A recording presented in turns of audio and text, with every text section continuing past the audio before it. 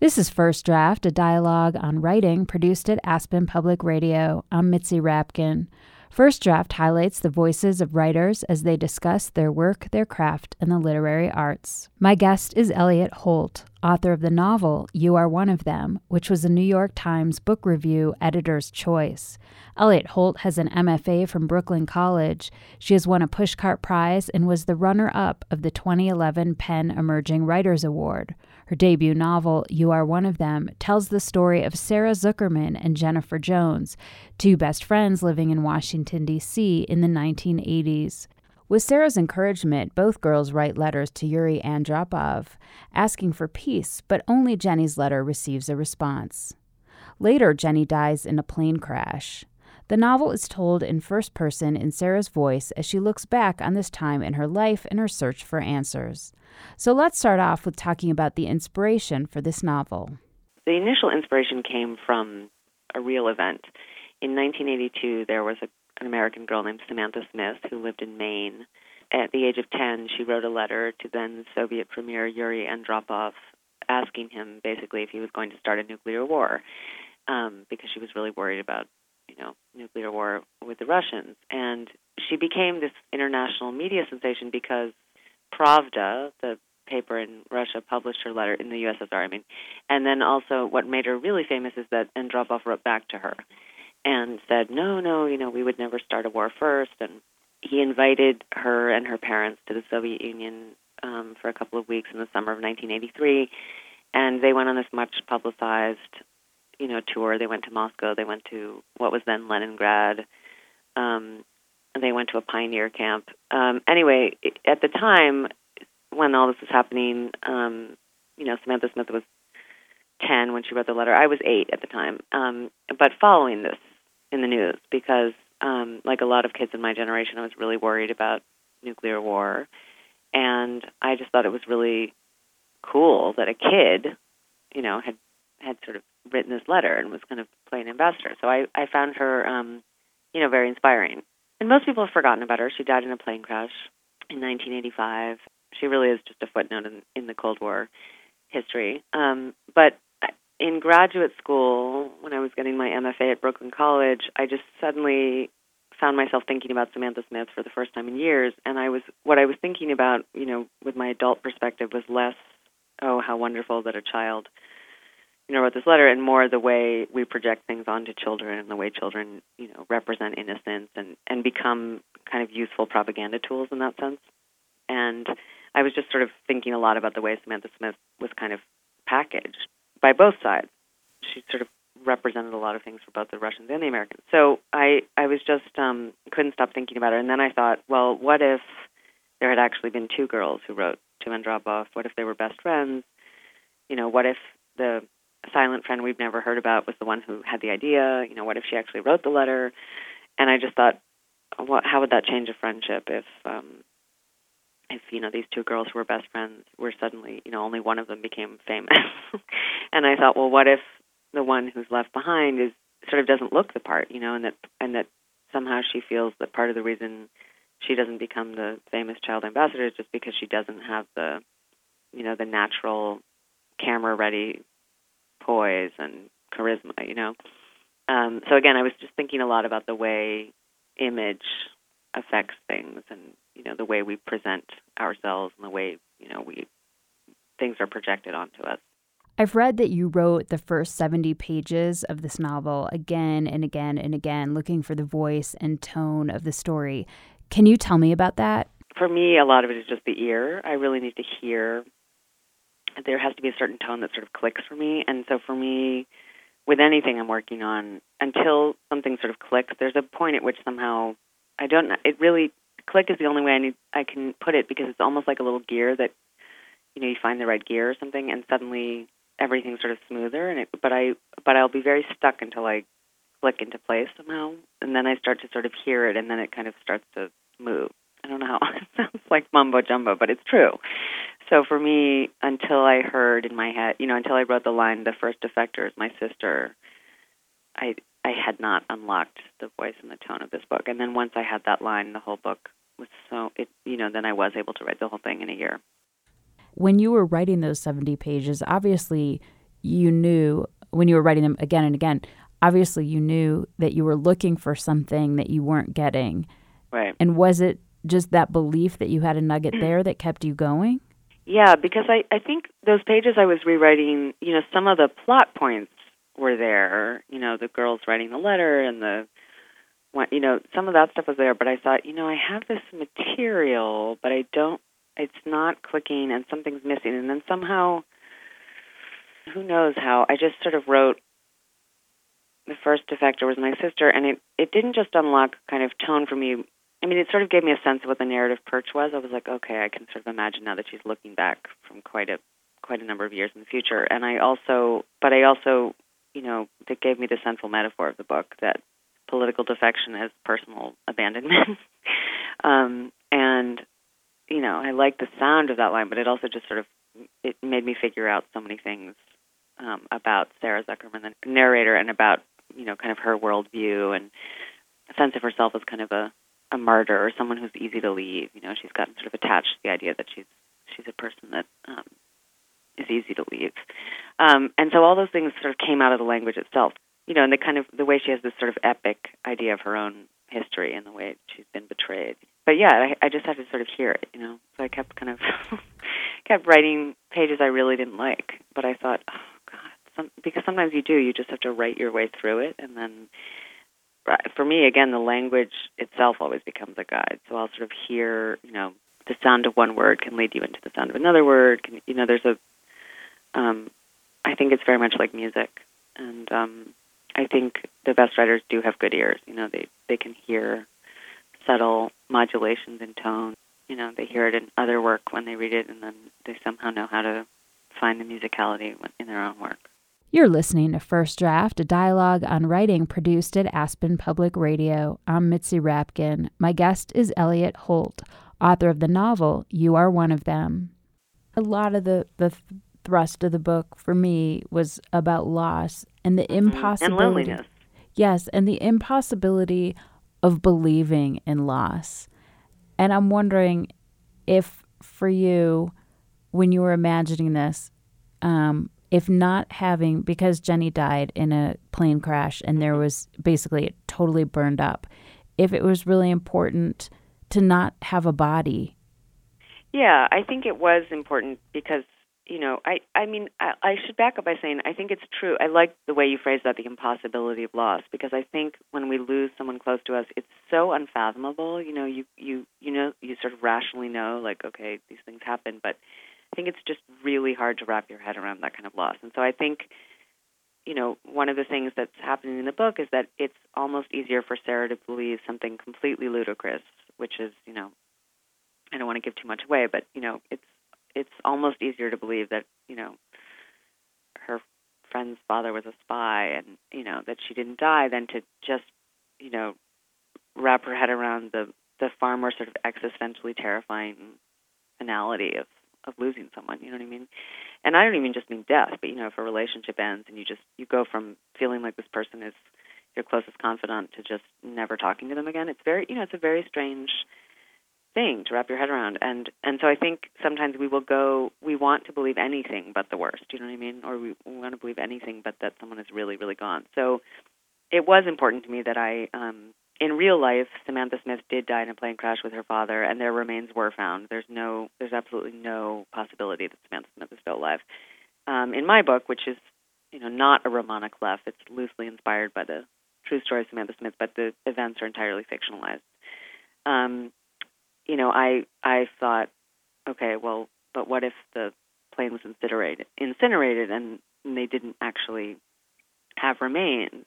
Then of course it is easier for Sarah to believe, that the death was a hoax. If there had been remains, she probably would not believe anything. She would have ignored the letter she got from Moscow suggesting her friend's death is a hoax. But there's still that little tiny, she thinks, oh, well, that's true. There weren't remains. Maybe it's possible.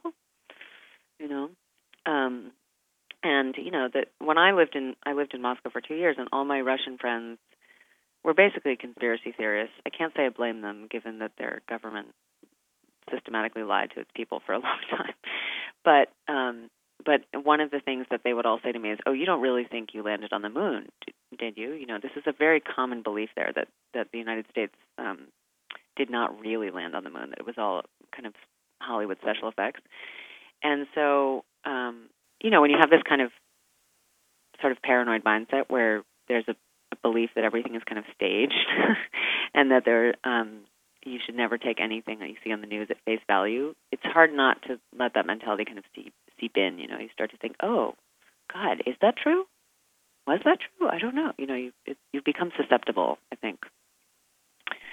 So Sarah becomes susceptible, you know, and partly because of her own desperate need to, you know, not believe in loss, as you said, because loss is such a horrible impossibility.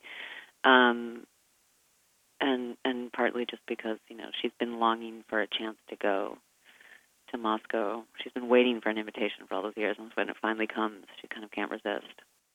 So I'm wondering what with this book, but also just you as a person, your thoughts about reimagining history. Well, I always think about that wonderful Joan Didion line, "We tell ourselves stories in order to live."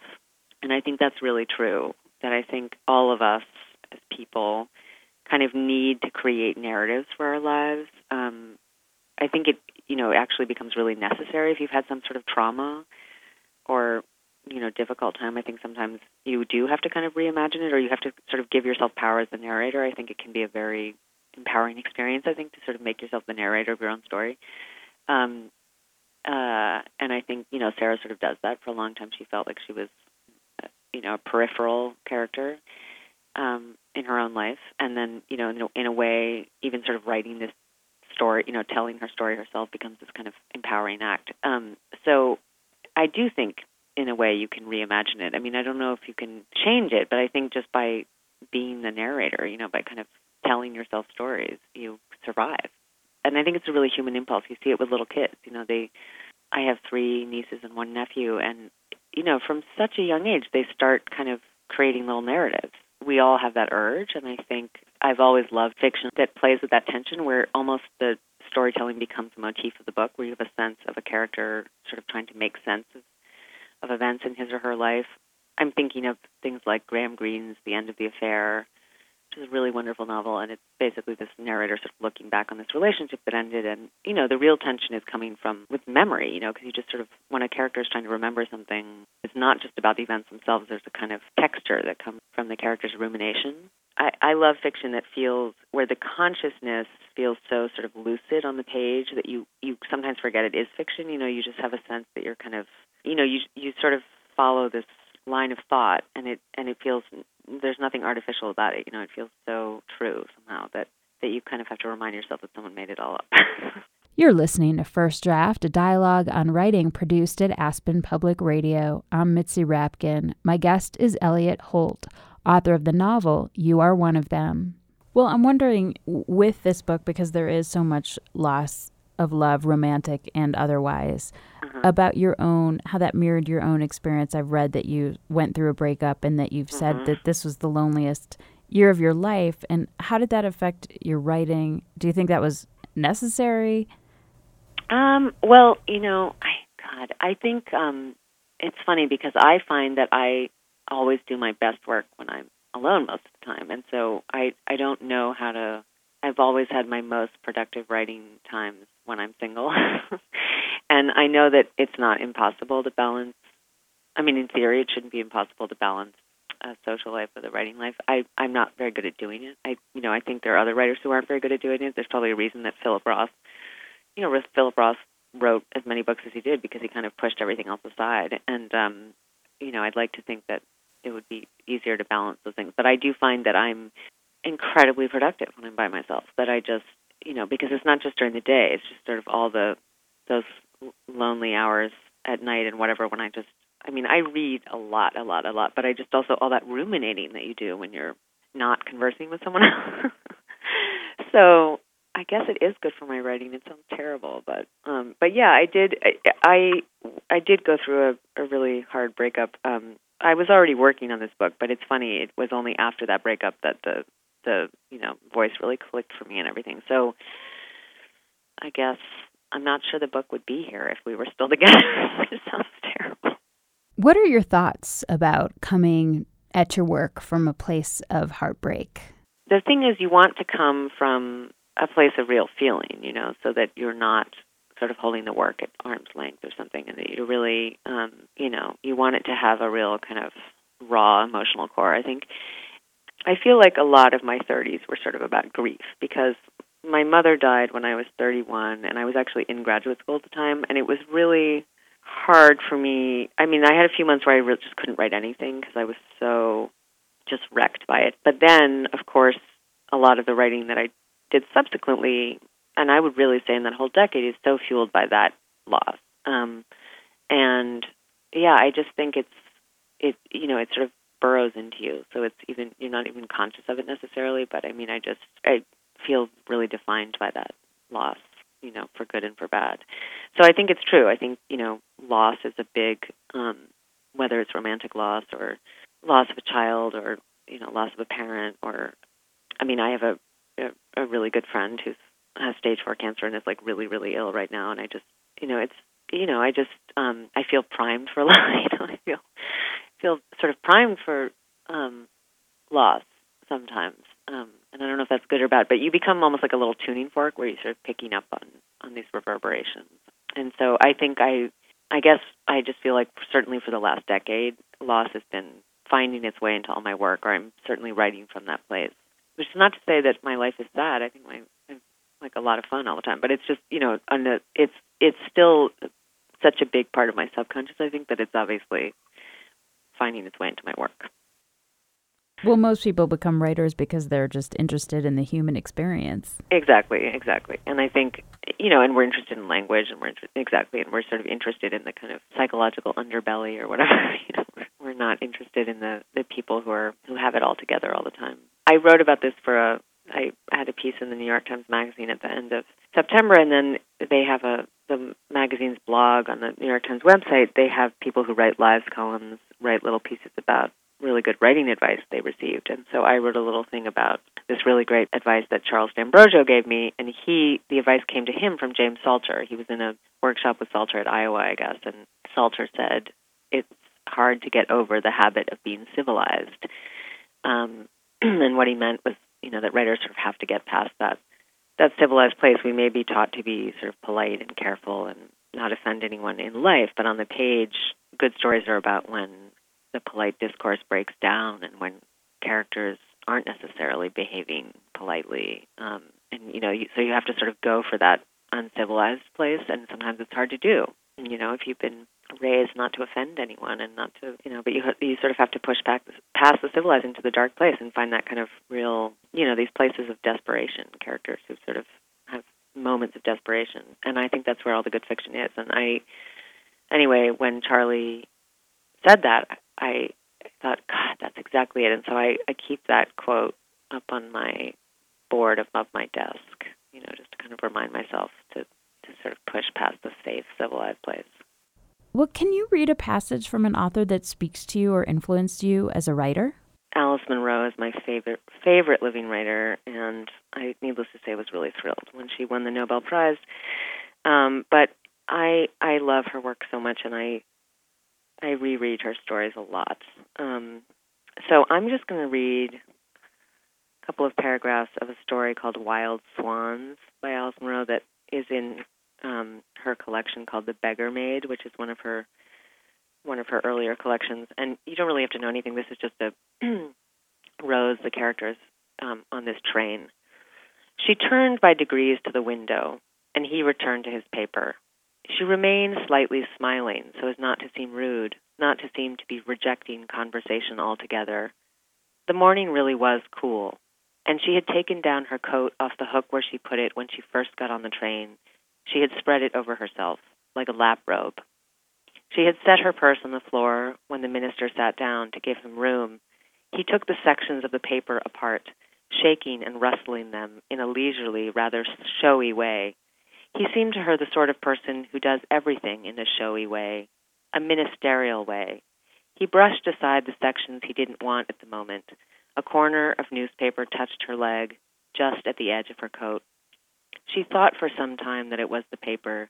Then she said to herself, what if it is a hand?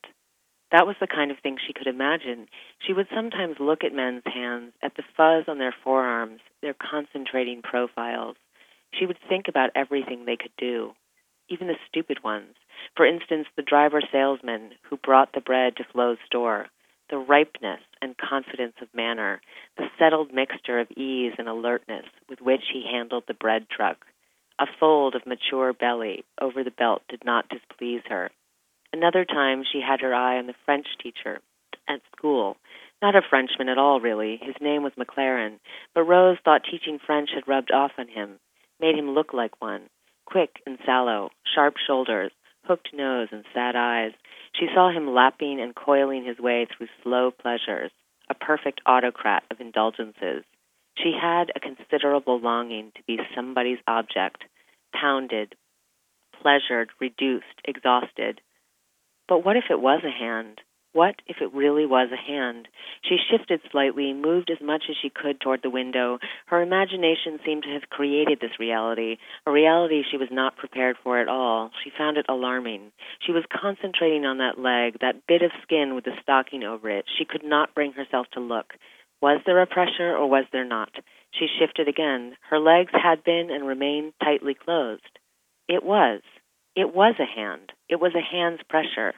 Please don't. That was what she tried to say. She shaped the words in her mind, tried them out, then couldn't get them past her lips. Why was that? The embarrassment, was it? The fear that people might hear? People were all around them. The seats were full. It was not only that. Anyway, it goes on. It's a really tremendously tense scene with this stranger's hand kind of creeping into her pants, basically. Why this one, since you love so much of hers? Well, I think that scene is emblematic of a lot of what I love about her work, which is, she zeroes in on these moments with this kind of psychological precision. And, there's a real strangeness. On the one hand, this character is kind of, she's sort of sexually avid and curious, even though she hasn't yet, at that point, had sex. But she's also, has this wild imagination, and so she's really trying to reconcile what's going on in her head with what's going on in the world outside. And she's sort of, this stranger sitting next to her, he's a minister. She sort of thinks, well, he couldn't possibly be actually sliding a hand up my leg. He couldn't be sliding a hand down in my pants. I must be imagining this. And then, eventually she realizes she's not imagining it. But it's this, on the surface you think, well, wait a minute, it's a girl being molested on the train. But it becomes much more complicated and nuanced and odd the way Alice Munro renders it, and it's really unsettling, but at the same time, she gets at all the sort of kind of different conflicting emotions in that moment, You're listening to First Draft, a dialogue on writing produced at Aspen Public Radio. I'm Mitzi Rapkin. My guest is Elliot Holt, author of the novel You Are One of Them. Can you read something that you wrote? It can be something that you thought was hard to write, or something that changed, or something you really like. I'll just read the first few pages of chapter 1 because I think, this is the moment when I thought, okay, this book is going to work. When these lines came out, I was done rewriting, the same bad pages over and over again. It was like, this is when I unlocked the voice. The first defector was my sister. I don't remember her, but I have watched the surviving Super 8 footage so many times that the scenes have seared themselves on my brain like memories. In the film, Isabel, Izzy for short, 4 years old, dances on a beach. She is twirling around and around and around again until she falls in the sand. There is grace in her fall. She does not tumble in a heap, but composes herself like a ballerina. She wears a bathing suit with the stars and stripes design that the U.S. swim team wore in the 1972 Summer Games in Munich. It is the same suit that Mark Spitz wore when he swam to gold 7 times. On Izzy, the Speedo bunches near her armpits, but is taut across her stomach. Her body has already lost most of its toddler pudge. Her legs are long and lean and are beginning to show muscle definition. My parents were both athletes. Izzy's coordination and flexibility suggest that she, too, will win many races. but her belly still protrudes slightly like a baby's, and there are small pockets of fat on her upper thighs. Behind her, the ocean is calm. Her expression betrays, already, a hint of skepticism. She is the sort of child who is universally declared beautiful. She looks directly at the camera, unafraid of meeting its gaze.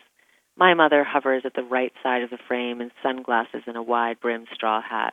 She wears a pink paisley bikini, and she holds me, a juicy 9-month-old, with a half-gnawed banana in my right hand, on her lap. The camera rests for a moment on my face, but I am blurry, and before the focus can be adjusted, the lens turns abruptly back to Izzy, who is kneeling in the sand, strangely reverent, and judging from her moving lips and rhythmically tilting head, singing something. The camera pans to my mother once more. She is laughing, head thrown back. 3 minutes of footage shot in August of 1973, exactly 1 year before Nixon resigned. There are several notable things about this short film. One, my mother looks relaxed and happy. She is laughing at her older daughter, squeezing her younger one. She is all lightness and joy. 2, the camera lingers on her lovely legs for at least 4 seconds, which suggests that my father, the auteur, was at this point still very much in love with, or at least attracted to, my mother. 3, my sister is alive. And do you want to say anything else about that? You know, again, when those pages came to me, I just had suddenly a really clear sense of Sarah Zuckerman, the narrator, and the way she sort of felt haunted by loss. You know, everything just became clear for me. So where do you write? I write I write in my apartment, and I have a desk, you know, a sort of little office area in my living room, and light is really important to me. So it's a room with a lot of sunlight. And what do you do, or where do you go to get away from writing? I walk in the woods, always. I love walking in the woods. I find it very soothing. I love to be surrounded by all those trees, and I find it just sort of clears my head. So I take long walks in all kinds of seasons. And who do you show your work to first to get feedback? I have a couple of writer friends who are trusted readers for me. One of them is my friend Laura Vandenberg, who just published her second collection of short stories. It's called The Isle of Youth. FSG published it. Another friend who reads work is a woman named Jamie Quattro, who also wrote an amazing story collection called I Want to Show You More that Grove published last winter. And so, yeah, just I have a few, you know, writer friends I'll send stuff to, and sometimes a few other people. I mean, I have some writers I knew in graduate school that I sometimes still show stuff to, but lately it's Jamie and Laura. And how have you dealt with rejection? Oh, you know, I mean, sometimes take to my bed and feel really despondent for a few weeks, but I just dust myself off and, I think, well, okay, I'm going to write something better. And I just keep going. And what is your favorite word? I think it's funny. I think probably lovely. It's not that I love it. It's just I think I must love it because I use it more than I probably should. I feel like it turns up in my work a lot. But I love the word dog, and it's really just because I love dogs so much. But it's also just kind of a great, it's so guttural. Just dog. The sound of it is great. You've been listening to First Draft, a dialogue on writing produced at Aspen Public Radio. My guest was Elliott Holt, author of the novel You Are One of Them. You can follow First Draft on Facebook. Just look for First Draft, a dialogue on writing, and click like, and on Twitter at First Draft APR. You can email me at firstdraftwriters@gmail.com. I'm Mitzi Rapkin. Thanks for listening.